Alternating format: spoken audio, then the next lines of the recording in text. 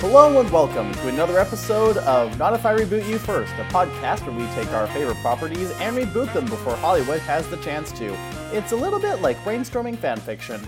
I'm Lindsay and I use she, her pronouns. I'm Tanner and I use they, them pronouns, and today we're Life Could Be a Dream. Shaboom Shaboom again. I don't even know if they played that song. They probably played Sweet Dreams Are Made of These. Yeah. Who am I to look at bees? Today we're doing Sucker Punch. Yay! Lindsay, have you ever seen Sucker Punch? No, I tried to avoid most of Zack Snyder's filmography. Yeah, that's a fair assessment. In the interest of fairness, I have seen Sucker Punch, and I liked what it thought it was. Okay. I appreciate what Zack Snyder thinks he was trying to do with that movie. Fair, and from the trailers that I saw, it looked nice. It's very stylized. It has some pretty good effects. Yeah, I kind of feel like Snyder was better off as like a director of photography than an actual director. That's a pretty common judgment of his stuff as well. Yeah. And then those who do like him as a director, some have even said, like, he should have stuck to smaller budget stuff. Yeah. As we can see with the disaster that was the DC Extended Universe. Mm-hmm. Can't believe they decided to give him the entire control of that. Mm-hmm. Not just like a few movies. No, like, you're gonna create the whole thing. Yeah. And here's a carte blanche for you too. Just fill in how much money it costs to make this. Maybe Harry Potter can remake that money. Alright, so before we get into how we're gonna reboot Sucker Punch, I want to talk about what the current Sucker Punch is. The Sucker Punch tells a story about a girl named, I'm pretty sure it was Baby Doll. That's not her real name. But she goes by it, and she's dressed in a sailor outfit. Well, we'll get there. Because the sailor outfit isn't the normal outfit. It's because... Okay, so there's a girl named Baby Doll. Okay. And her mother died, Mm-hmm. and her stepfather is evil. He assaulted her, and he tried to assault her sister, but she stopped him. And for doing so, she stopped him, but then she accidentally killed her sister, because she doesn't know how to aim. And then he had her put away in an asylum because, it's set in the time where if a woman has any emotion, she's gone hysterical. Yay. Just so many uteruses all up in this bitch. Yeah. She's sent to an asylum and she's going to get a lobotomy, but right before she does, it switches, and now instead of in an asylum, she's in a brothel, and she meets a bunch of other girls, and they're all exotic dancers in this mind brothel. And then right before she has to, do a dance for a client, she goes into another dream world, and she meets, what's his name? The Wise Man, played by Scott Glenn. She meets Stick from Daredevil. Okay. And he tells her, hey, dare to be badass. And then she beats up some robot samurai. And from there on, she teams up with 4 other girls named Sweet Pea, Rocket, Blondie, and Amber. And they steal the stuff they need to escape from the brothel asylum. And then doing so, each time they try and steal something, they go into another dream world. So it's they have to steal a lighter, but Baby Doll imagines it as them, fighting off a bunch of orcs and fighting their way into a castle so they can steal crystals from a baby dragon that create fire. And they have to steal a knife, and that's them having to disarm a bomb on a train guarded by robots.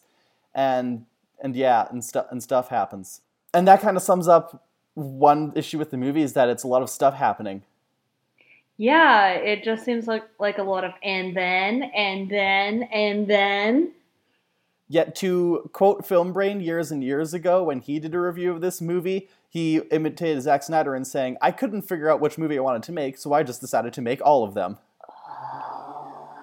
And hey, that can work out well if you do it right. Yeah. I just don't think it did.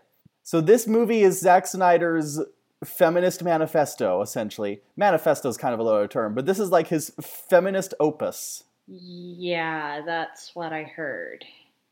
This is him saying, I love a woman that can kick my ass while dressed as a Sailor Scout. So that's the thing, is that they're not in like the Sailor Scout uniforms until the dream sequences. Okay. Even though most of the movie is a dream sequence. Okay. John Hamm is a lobotomist, but in the dream brothel, he's also a sexy client.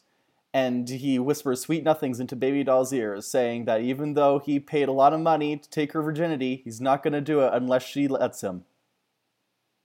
Yay. And you can be like, hey, it's about consent. And it's like, well, that's an extreme technicality. She is a sex slave.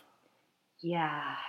God damn it. Although, again, in the interest of fairness, apparently there was a version of the scene where it was not consensual and Zack Snyder vetoed it because that wasn't the message he was trying to send. Still, just... This movie has a lot of the best intentions, and it did lead directly to hell. Yeah, you know when, I don't know, a teenage boy discovers feminism and actually, thinks it's cool and all that and not scary at all, and he's trying to be a good ally, but it's that whole gif of Will Smith saying, oh, fuck, what was it? He's got spirit or something? Yeah. He's trying. I'm trying. I know what gif you're thinking of. Yeah. He's something like he's a little off, but he's got the spirit. Yeah. In this case, Zach's kind of like a bit more off, but hey, at least he's trying. I mean, it does have the advantage of it's about...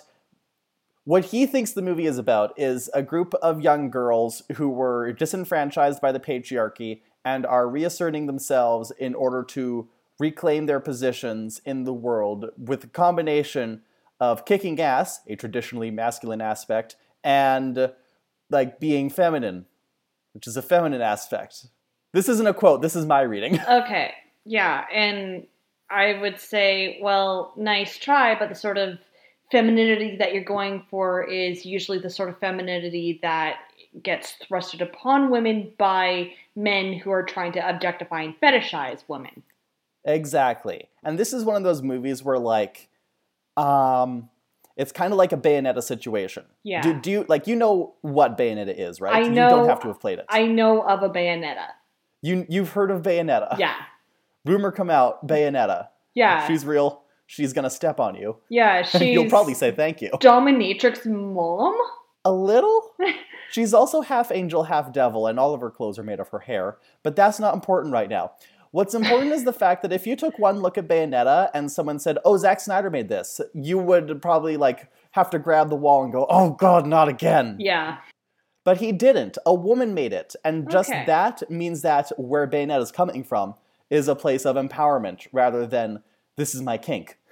Yeah, there's hopefully at least a bit more control because you always have the caveat that the woman might be like E.L. James in this situation. But even then, like, yeah, okay, E.L. James and 50 Shades has a lot of problems, but can you imagine if 50 Shades was written by a guy? Oh, no. Yeah. It becomes 50 times worse. Exactly. Like, that's where Death of the Author can be very useful, but it can also be very useful just to look at who your authors are and their intentions. Yeah. And then there's, we don't even know if this author even existed at this point. Yeah. So, like, if you watch Sucker Punch, you'd probably come out being like, okay, that was fine. There were some parts that made me feel a little skeevy, and then someone said, oh, but, like, Patty Jenkins directed this. Then you turn and go, oh, well, now I like the movie a little better because Patty Jenkins made it, and I know I know where she was coming from. Yeah. And maybe if Patty Jenkins had directed it, then maybe the shots would have been different. I don't know. Again, it's almost like Zack Snyder has, like, auteur-level skills, but the mind of a 16-year-old boy. Yeah. But we can use this. Okay. We can take this mind and we can just get rid of all the stuff we don't need. We can break it down to its bare essentials, wring the purest essence of 16-year-old boy, one that isn't tainted by any, like, patriarchy or learned misogyny or any of that kind of stuff, and just dilute it to its pure form of, wow, robots are cool. Yeah, because I'm all for, like, diesel punky alternate history awesomeness. Oh, well, we don't necessarily have to do alternate. Well, maybe a smidgen of alternate history. Well, but if you're like, gonna have giant robots, then it's automatically alternate well, history. okay, so like in the movie though, the giant robots were just part of another dream sequence. Like that's the whole thing. This is like, so the feminism. I'm not super well equipped to go into the nitty gritty details of the feminist aspects of this film. Other than there are parts that made me feel a little skeevy because it is still 5 girls trapped in a mind brothel, and other than Baby Doll and Sweet Pea and maybe Rocket, they're pretty much all cardboard cutouts. You know what? If it is going to be set in a brothel, like, could they not be sex slaves? Could they not be there against their will? Exactly. That's the thing, is that they are, well, and it's not, because it's set in a brothel, but it's not set in a brothel because it's really an asylum, and the whole thing is just Baby Doll reimagining everything as it's set in a brothel, because that's a way for her to escape her situation. And then when things get bad inside that dream level, she goes into a deeper dream level to escape that situation. Yeah. And So it's basically, Inception? Like Thank sexy you. Inception? it's sexception. Oh, God.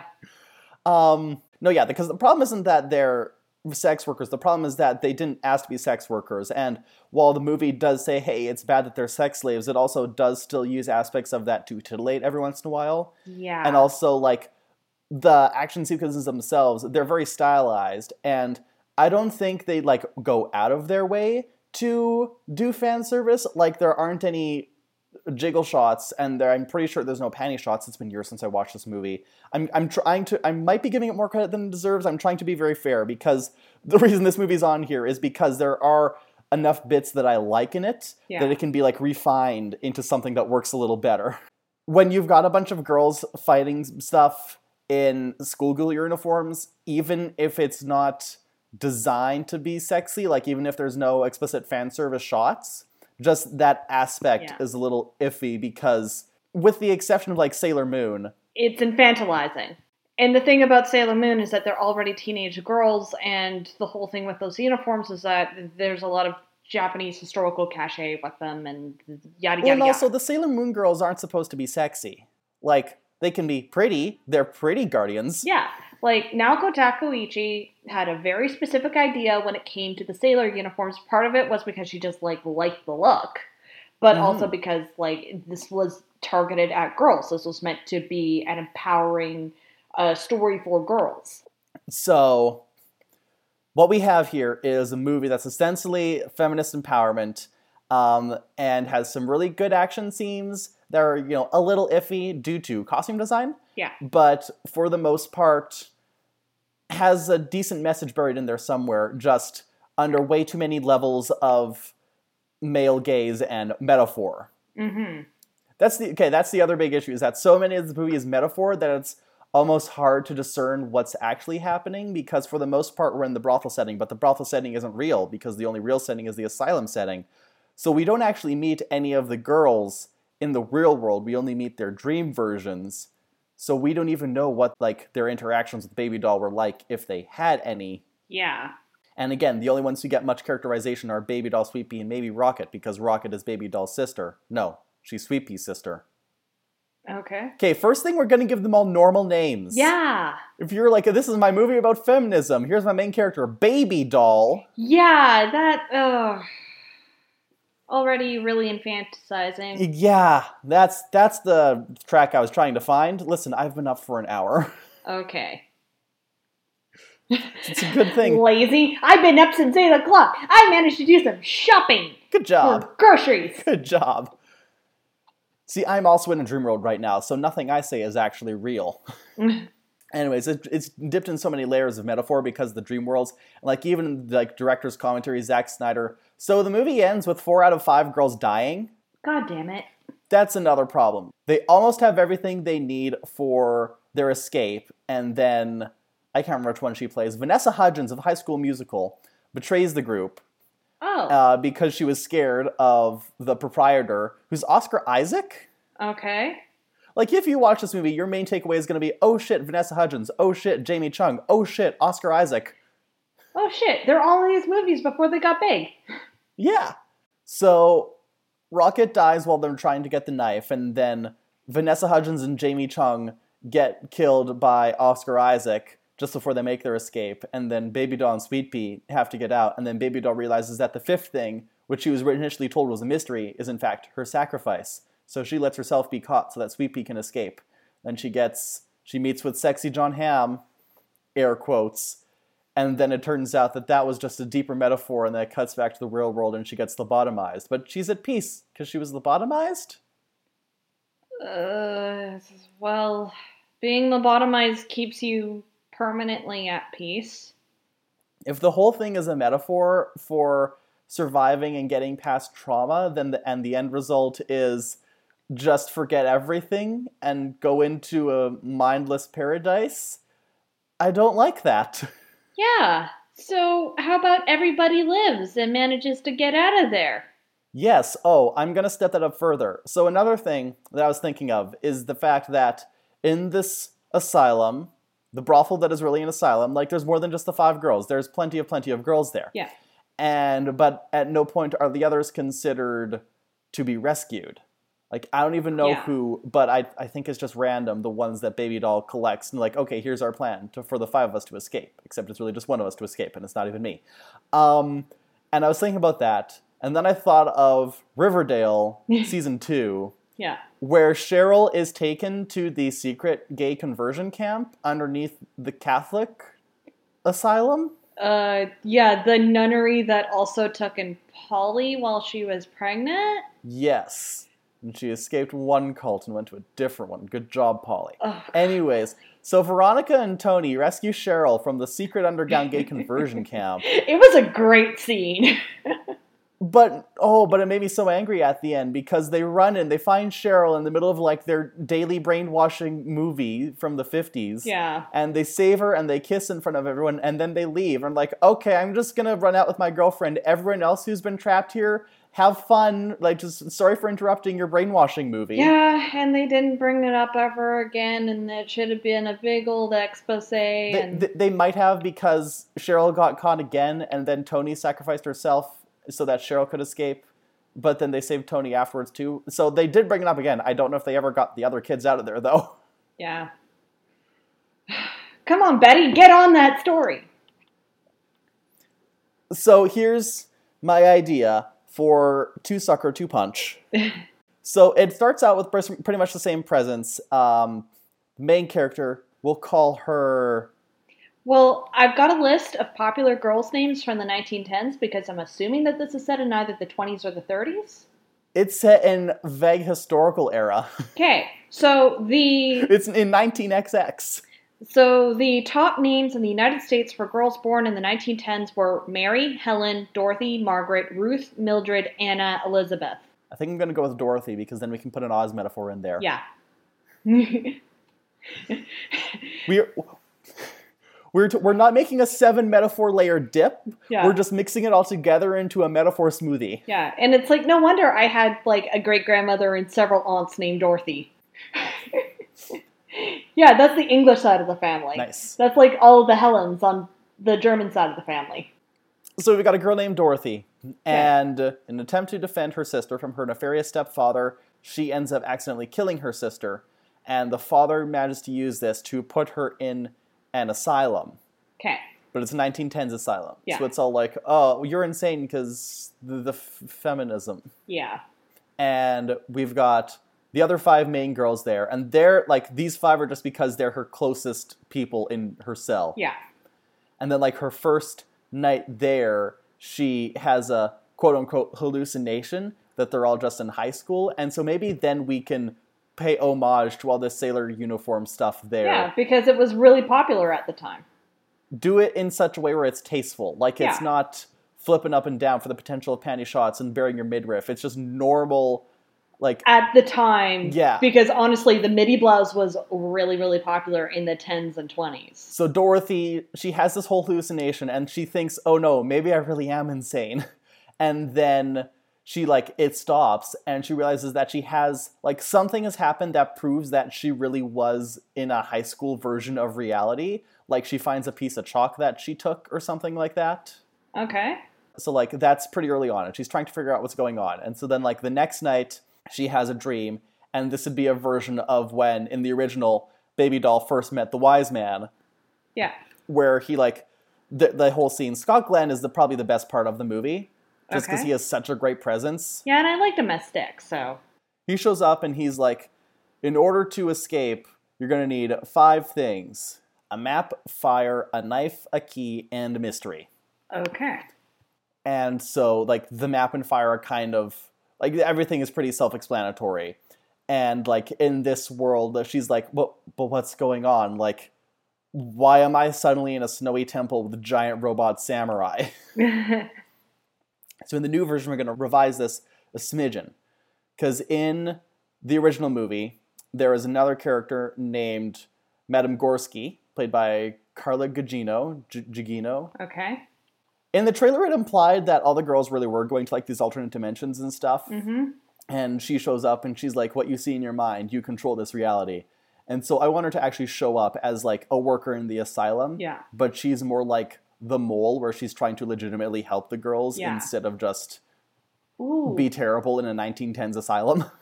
I just remembered something. So there was a very famous American journalist named Nellie Bly. And one of her famous exposés when she was active back in the I think she was working like 1880s to early 1920s.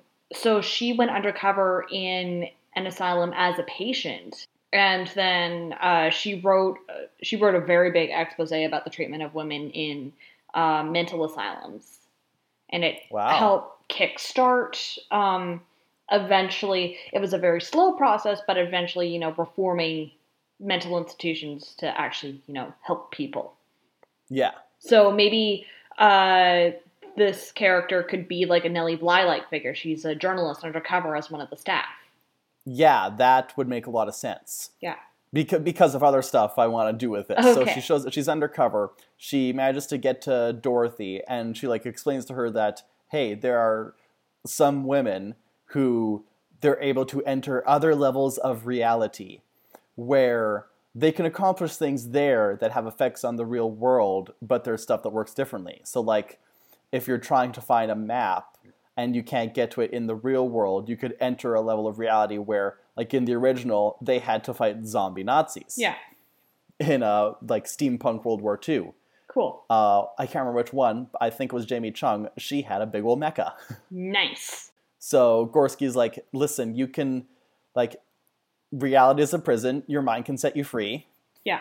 Dorothy uses this to, like, enter other levels of reality and just to, like, test her abilities. And then she brings in the other 5 girls. We can still have a girl named Amber, because that's, like, a normal human name. Yeah. And Amber was starting to become a popular name. Yeah. So she manages to recruit the other girls and, like, teach them how to enter the dreamscapes with her. Yeah. Because, like, each level, and it's all, we never go to a brothel level. There's no reason, in this remake, we never need to go to a brothel level. Thank God.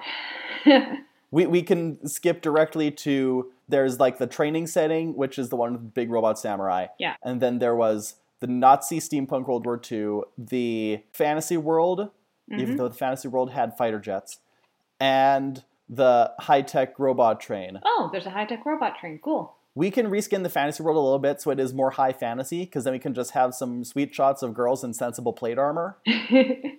And then one can be like in a chainmail bikini, and she can be like, what? I like the look. Yeah, I'm down for that. I feel like I'm just kind of whizzing through the remake now. But it's kind of self-explanatory, because like I said, there's a lot of like chunks of the original movie that we just have to like reskin, adjust, and like recontextualize and recontextualize, and they become a lot better for this. Yeah. They're able to get the first 3 items. The key they just got in the real world in the original one. Mm-hmm. So I don't know if we want to do something like that, but we don't necessarily have to. Yeah. Like we can create a different reality for this one. I'm trying to think what's some of the stuff. They never did. They could do something gothic. Yeah. They could, okay, so at the end of the original, they got the key because they were able to steal it off of Oscar Isaac's character while they stabbed him. Cool. And in this one, they'd still have to get it off his person, but now I'm thinking, what if, Like, he's able to completely lock, instead of kill them, he just completely locks away in solitary 3 out of the 5 main girls. Yeah. And he's able to get Gorski, the undercover Neverly Bly character, fired as well, or something, like, get her out. So it's just Dorothy and Penelope. Sure. Sweet Penelope. And, like, he's about to assault them, and they're able to drag him into a dreamscape with them, and it can be like a gothic vampire thing. Ooh.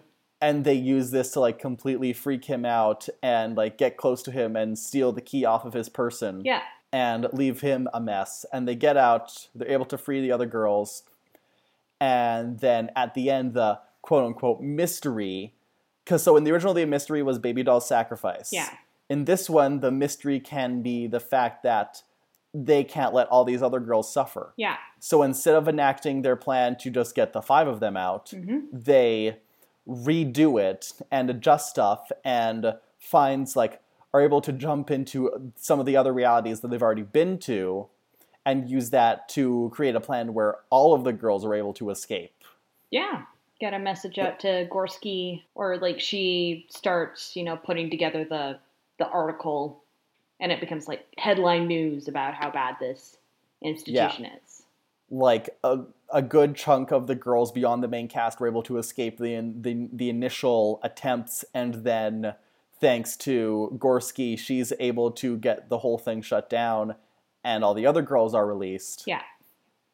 And we can have, like, this whole escape sequence can be a huge action sequence where they're just constantly flickering from one layer of reality to another. Ooh, yeah.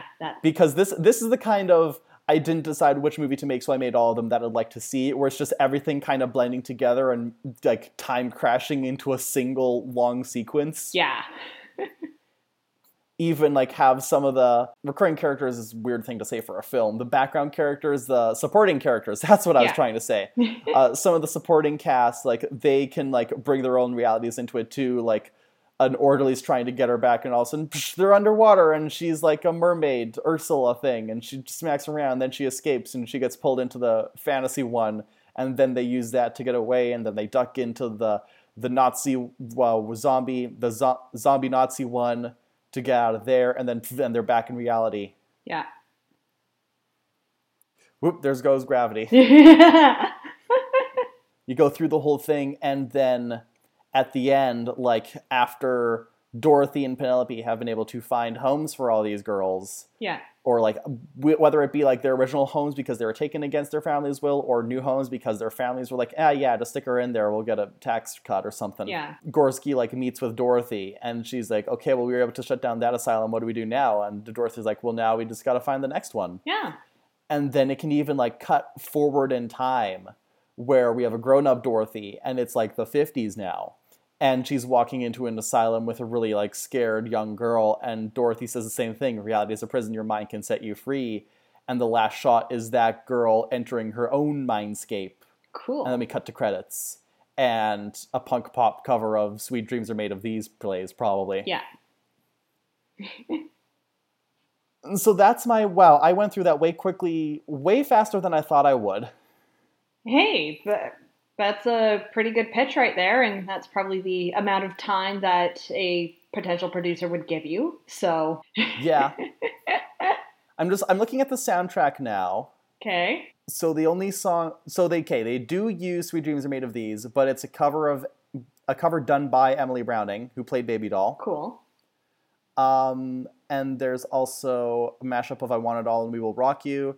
And obviously there's a cover of "Where Is My Mind" by the Pixies. Yeah. I want a more poppy soundtrack. Okay. I want, and this is one where some people may disagree, but I'm a huge sucker, punch, for movie trailers where everything is set to a pop song. Yeah. Like, I love that has become the latest and greatest marketing tool, because usually those trailers, a lot of them end up coming out better than the movies even. Like, did you ever see Suicide Squad? No. Okay. But you heard about how people reacted. Yeah. But did you see the trailer that was set to Bohemian Rhapsody? Yes, I did. And was the company that did that, like, weren't they already involved in music videos anyway? I don't know. But that's what I'm saying is, Yeah. like, the Suicide Squad trailer, like, I liked Suicide Squad, but it wasn't a good movie. The Suicide Squad trailer is a very good movie. Yeah. It's a really great music video. I want Sucker Punch to be a very good, very long music video Yeah. that does resemble just 17 pop music trailers stitched together Yeah. with an underlying message of women recovering from trauma and helping others recover from trauma. Yeah. Now, my usual go-to for such music would be Florence and the Machine, but I think in this situation, Marina and the Diamonds. Oh yeah, Bubblegum Bitch would definitely work for something. Yeah. Although I'm sure there's a Florence we could get in there. Yeah. Florence and the Machine, What Kind of Man? Yes. Actually, I think What Kind of Man should be like the final song where like just the mass breakout. Yeah. I also think that Churches might be good. Oh yeah, that would be, they'd probably have some good stuff, even Yeah. though the only song I can think of right now is Bury It, and I don't think that would fit with the aesthetic we're aiming for. No, maybe Miracle? I don't know that one. I gotta listen to more Churches, like I love them. Okay. But I've only listened to maybe 3 of their songs. Oh. You poor child. I am. Yeah. I'm suffering. I'll send you a link later. Okay. Let's see. What's some other stuff, music or otherwise? Maybe connect each of like the dream realms to a specific girl. Yeah.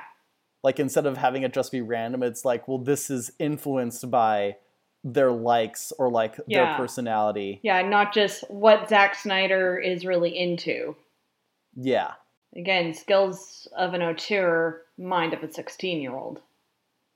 I mean, listen, a lot of the stuff that Zack Snyder's into, I'm also probably into. I feel like you're also probably into. It's just that we appreciate them in a more sensible manner. I don't know, because he's also into Ayn Rand, so... Okay, Yeah. so maybe... I said most, not all. Yeah. Look, not everybody can have as good as taste as we do. But, like, you like fantasy stuff, Yeah. and you like fighting Nazis, and you like fighting zombies. And so I'm do not I. that big of a fan of zombies. Okay, but you like beating up Nazis. Yeah.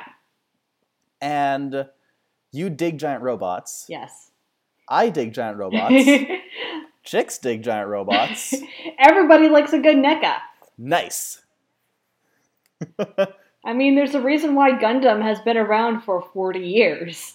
I really should get into Gunpla. It seems like a pretty chill hobby. Yeah, that seems like a great thing for you to sink all your money into. Yeah. Look, Ryan and I's decorating skills are pretty nerdy. That's fair. Yeah, what with all the plushies. Bicon of the week is one of the girls. How about all the girls? All the girls. They're all came down with a bad case of bisexuality. Yep. You gotta toss them in an asylum. And also most of the guys suck in this anyway, so... There's 3 major male characters. There's Oscar Isaac, who's bad. There's the stepfather, who's bad. And there's John Hamm, who's Yeah. Mediocre white man. not technically a villain. In the real reality, he like brings it to the attention that he's been like doing a bunch of lobotomies, and he thinks 20 lobotomies in a month is a bit much. And Madame Gorski's like, well, I didn't ask for 20 lobotomies. And he's like, but you signed for 20 lobotomies. And she looks and she's like, that's not my signature. And that's how they find out that Oscar Isaac's character has been lobotomizing any girl that knows too much, basically. Great. Or that their guardians pay enough money for. Yeah. But like this helps him get arrested and he's shut down, and Gorski is put in charge of the asylum so that she can actually help the girls because she's a real psychologist, I guess. I don't know. The point being, nobody gets shot or lobotomized or stabbed in our version of Sucker Punch unless they're a terrible orderly, and that accounts for 90% of the staff, probably. Yeah. Yeah, like, you know how in Stranger Things Season 1, when 11 basically lobotomizes those 2 orderlies for being rough on her? Yeah. Yep. That's how I want to feel about them.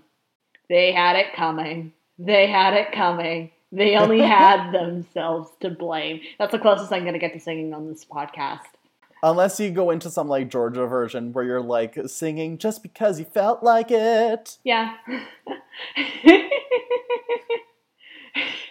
I wish I had as good a voice as Karen, so That's true. man, she could have been like the lead singer of a Riot Girl band. Oh, that's another music thing that we could do. We could plumb the depths of various Riot Girl bands and see who's willing to do a song for us. Yeah. Does Sleater-Kinney count as a rock girl band? Maybe. Is Sleater-Kinney a band, or is it just one person? How do you spell that? I don't know. My only exposure to Sleater-Kinney is through the works of Kieran Gillen. Ah. They're an American band. Oh, I thought they'd be British because, again, Kieran Gillen. American rock band. Current lineup features Corin Tucker and Carrie Brownstein. Well, they fall under punk rock, indie rock, and Riot Girl, so okay. There you go. Oh, I do like how Riot Girl is spelt with no I and 3 R's. Yeah. Underground feminist punk. Oh, this is exactly the mood I'm trying to get with this movie. Yes. The cinematography here should be done by a person who has made 17 separate zines. Yes. Maybe we should just reboot this as a zine. That's the kind of taste I want in this. Yes. I want dirt under your hot pink nails Yeah. as you punch a dude. School uniform that hasn't been washed in about 3 days, but do you really care? No. It's covered in the blood of your enemies and a milkshake. Yes. I'm that surprised sounds that sticky. milkshakes have become like the drink of the Antifa. Election day, definitely bringing a milkshake into the voting booth. Because you never know. Oh, I just realized if we're sending this in the 1910s, we can't really do Nazi zombies on account of the Nazis hadn't happened yet. Yeah. Or we could set this in the 1920s when they were still, trying to get some power. Yeah. I mean, there's going to be a far future setting. Yeah. And again, time is warped and space is bendable in this movie, so. And everyone's in a dream sequence. Yeah, and we're doing a lot for the aesthetic, so. Yeah. Like, we don't even have to explicitly say that it's in the 1910s. We can go with 19XX. Yeah. And what year is it? 19... 19... Sorry about that. 19 vaguely past. Yes. It's before 1950. Unless it's after. It's 19 shrug. Exactly. What year is it? Exactly. What's my year again? What's my year again? And the credits are set to All the Small Things. But covered by Cheap Trick. Or no, it'd be covered by Save Ferris. Yeah. Who's their vocalist? Monique Powell. She would do an excellent cover of All the Small Things. Awesome. I want this now. We've managed to make the soundtrack cooler than the movie. I mean, that was kind of the critical response to the original soundtrack, too. Oh, wow. And hey, I don't think there's anything wrong with the original soundtrack. It's just not the kind of sound that I want for this. I'm specifically looking for a little bit more poppy, gritty pop, riot girl. Riot girl!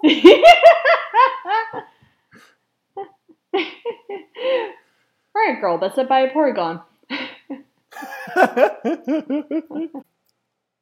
I know, is there anything you can think of to add to Sucker Punch?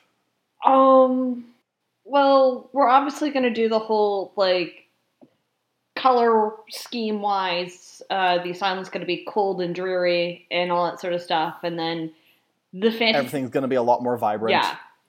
Even, the gothic vampire setting will be a lot more vibrant. Yeah, a lot more rich tones, like a Guillermo del Toro movie. Yeah. Oh, gosh, what if we just got a different director for every fantasy sequence? Ooh, yeah. So it would be like, there is a comic that unfortunately didn't go past 5 or 6 issues. It was called Cry Havoc by Cy Spurrier. And it had a past section, a present section, and a future section. And each one, is the same artist, but each one had a different colorist. Ooh. And a different color scheme. Yeah. So the past was blue and the present was yellow and the future was red. Cool. And so this would be like the cinematic equivalent of that, where each fantasy sequence has like, we have mostly the same crew throughout, but each different dreamscape has a different director. Yeah. And so we can give, like, Patty Jenkins can have the fantasy one. Yeah. And Guillermo can have the more gothic one. If the Nazi war one can be, what was her name from The Hurt Locker? Catherine Bigelow. There we go. And I can't think of any other female directors, which is a problem of the culture more so than myself. Yeah. Like, we could have, like, a Western sequence. Ooh, I would like that. Ooh, we could have... What if we did Western zombies instead of Nazi zombies? Yeah. Do the whole weird Western thing, and it would totally fit because, like, the Wild West is a weird place anyway.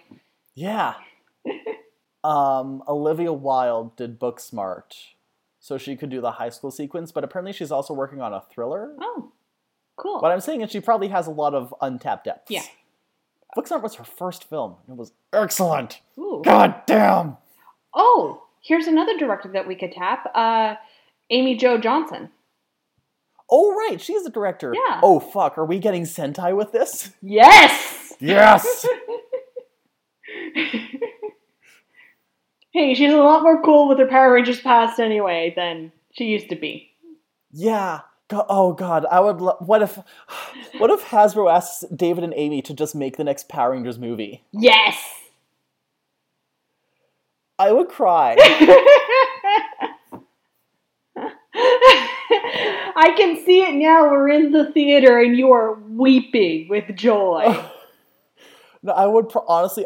If that happened, I would fly down to watch it with Jake. Yes, and we cry together. Okay, I don't think we can top that. Yeah. Can you think of anything? Nope. In that case, I'm going to enter another level of dream reality where we have a friendship promo. Cool. I'll come with.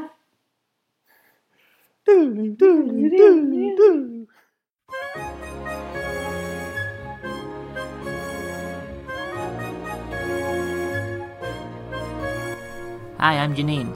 And I'm Locke.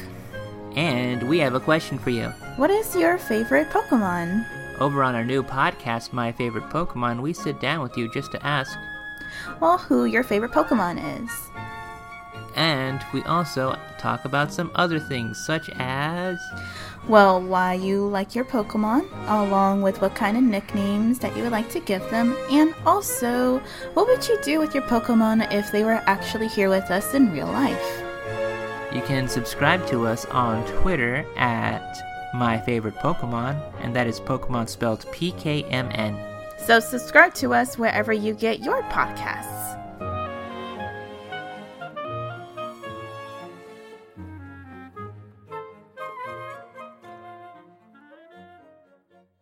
And we're back. Hey, Lindsay. Hey, Tanner. What if I said this like Joe does on Sugar We're Going Down podcasting? Lindsay! Where can people find you on the internet? I'm at LindsayM476 on Twitter. That's Lindsay spelled with an A. And you can get to all my other social media bullshits from there. Tanner, where can people find you? You can find me on the internet on Twitter at SparkyUpstart and on Instagram at SparkyYoungUpstart. You can also find this very podcast on Twitter at NIIRYFpod. Those are the letters for Not If I Reboot You First, and it's pronounced, sweet dreams are made of these. Who am I to help the bees? And you can find this very podcast on Instagram at Not If I Reboot You First, all one word. The hashtag is NIIRYF, and that is pronounced, hello, daddy, hello, mom. I'm your cherry bomb. I don't actually think that was in the original movie, but it should have been. Yeah, let's add cherry bomb to the soundtrack. Yes, done. Covered by Haim. No. I don't know. No, Cherry Bomb covered by Sleater Kinney. Yes. If they haven't done it already. And if you'd like to support us directly, we have a Patreon at patreon.com/notifirebootyoufirst, where you can get a bevy of bonuses by supporting us financially, including a weekly shout out for all of our patrons, including Charlie. Thank you, Charlie. Thanks, Charlie. You can also email us at notifirebootyoufirst@gmail.com, where you can send your comments, critiques, your criticisms, your favorite dreamscape that you use to escape the hell timeline that we're stuck in right now. Or if you'd like to be a guest, but if you want to be that, send us a hint rather than the entire idea, because we like being surprised. You can also rate and review us on your podcatcher of choice, and if you can't find us on your podcatcher of choice, then contact me and I'll try and get us stuck in there. Last but not least, our cover art, as always, is by Alex, aka Pachu, and her work can be found on ptchew.com. And our theme music is done by our friend Sean Clake, and you can contact us to find out how to contact him if you'd like music of his own for your own. Yay! God, I think that was the smoothest spiel I've done in the history of my life. That was great. I'm going to have to re-listen to this and write that down. Yes. It was perfect. Yes. So, Tanner. So, Lindsay. Next week. Next week is episode 50. Is it? Yes, it is. It's the big one. We're 50. 5-0. And, we gotta fix something. So, tune in next week, true believers. Excelsior! Can you say that again, but like louder and more gusto? Excelsior! Beautiful. We'll see you guys next week, but not if we reboot you first. Bye.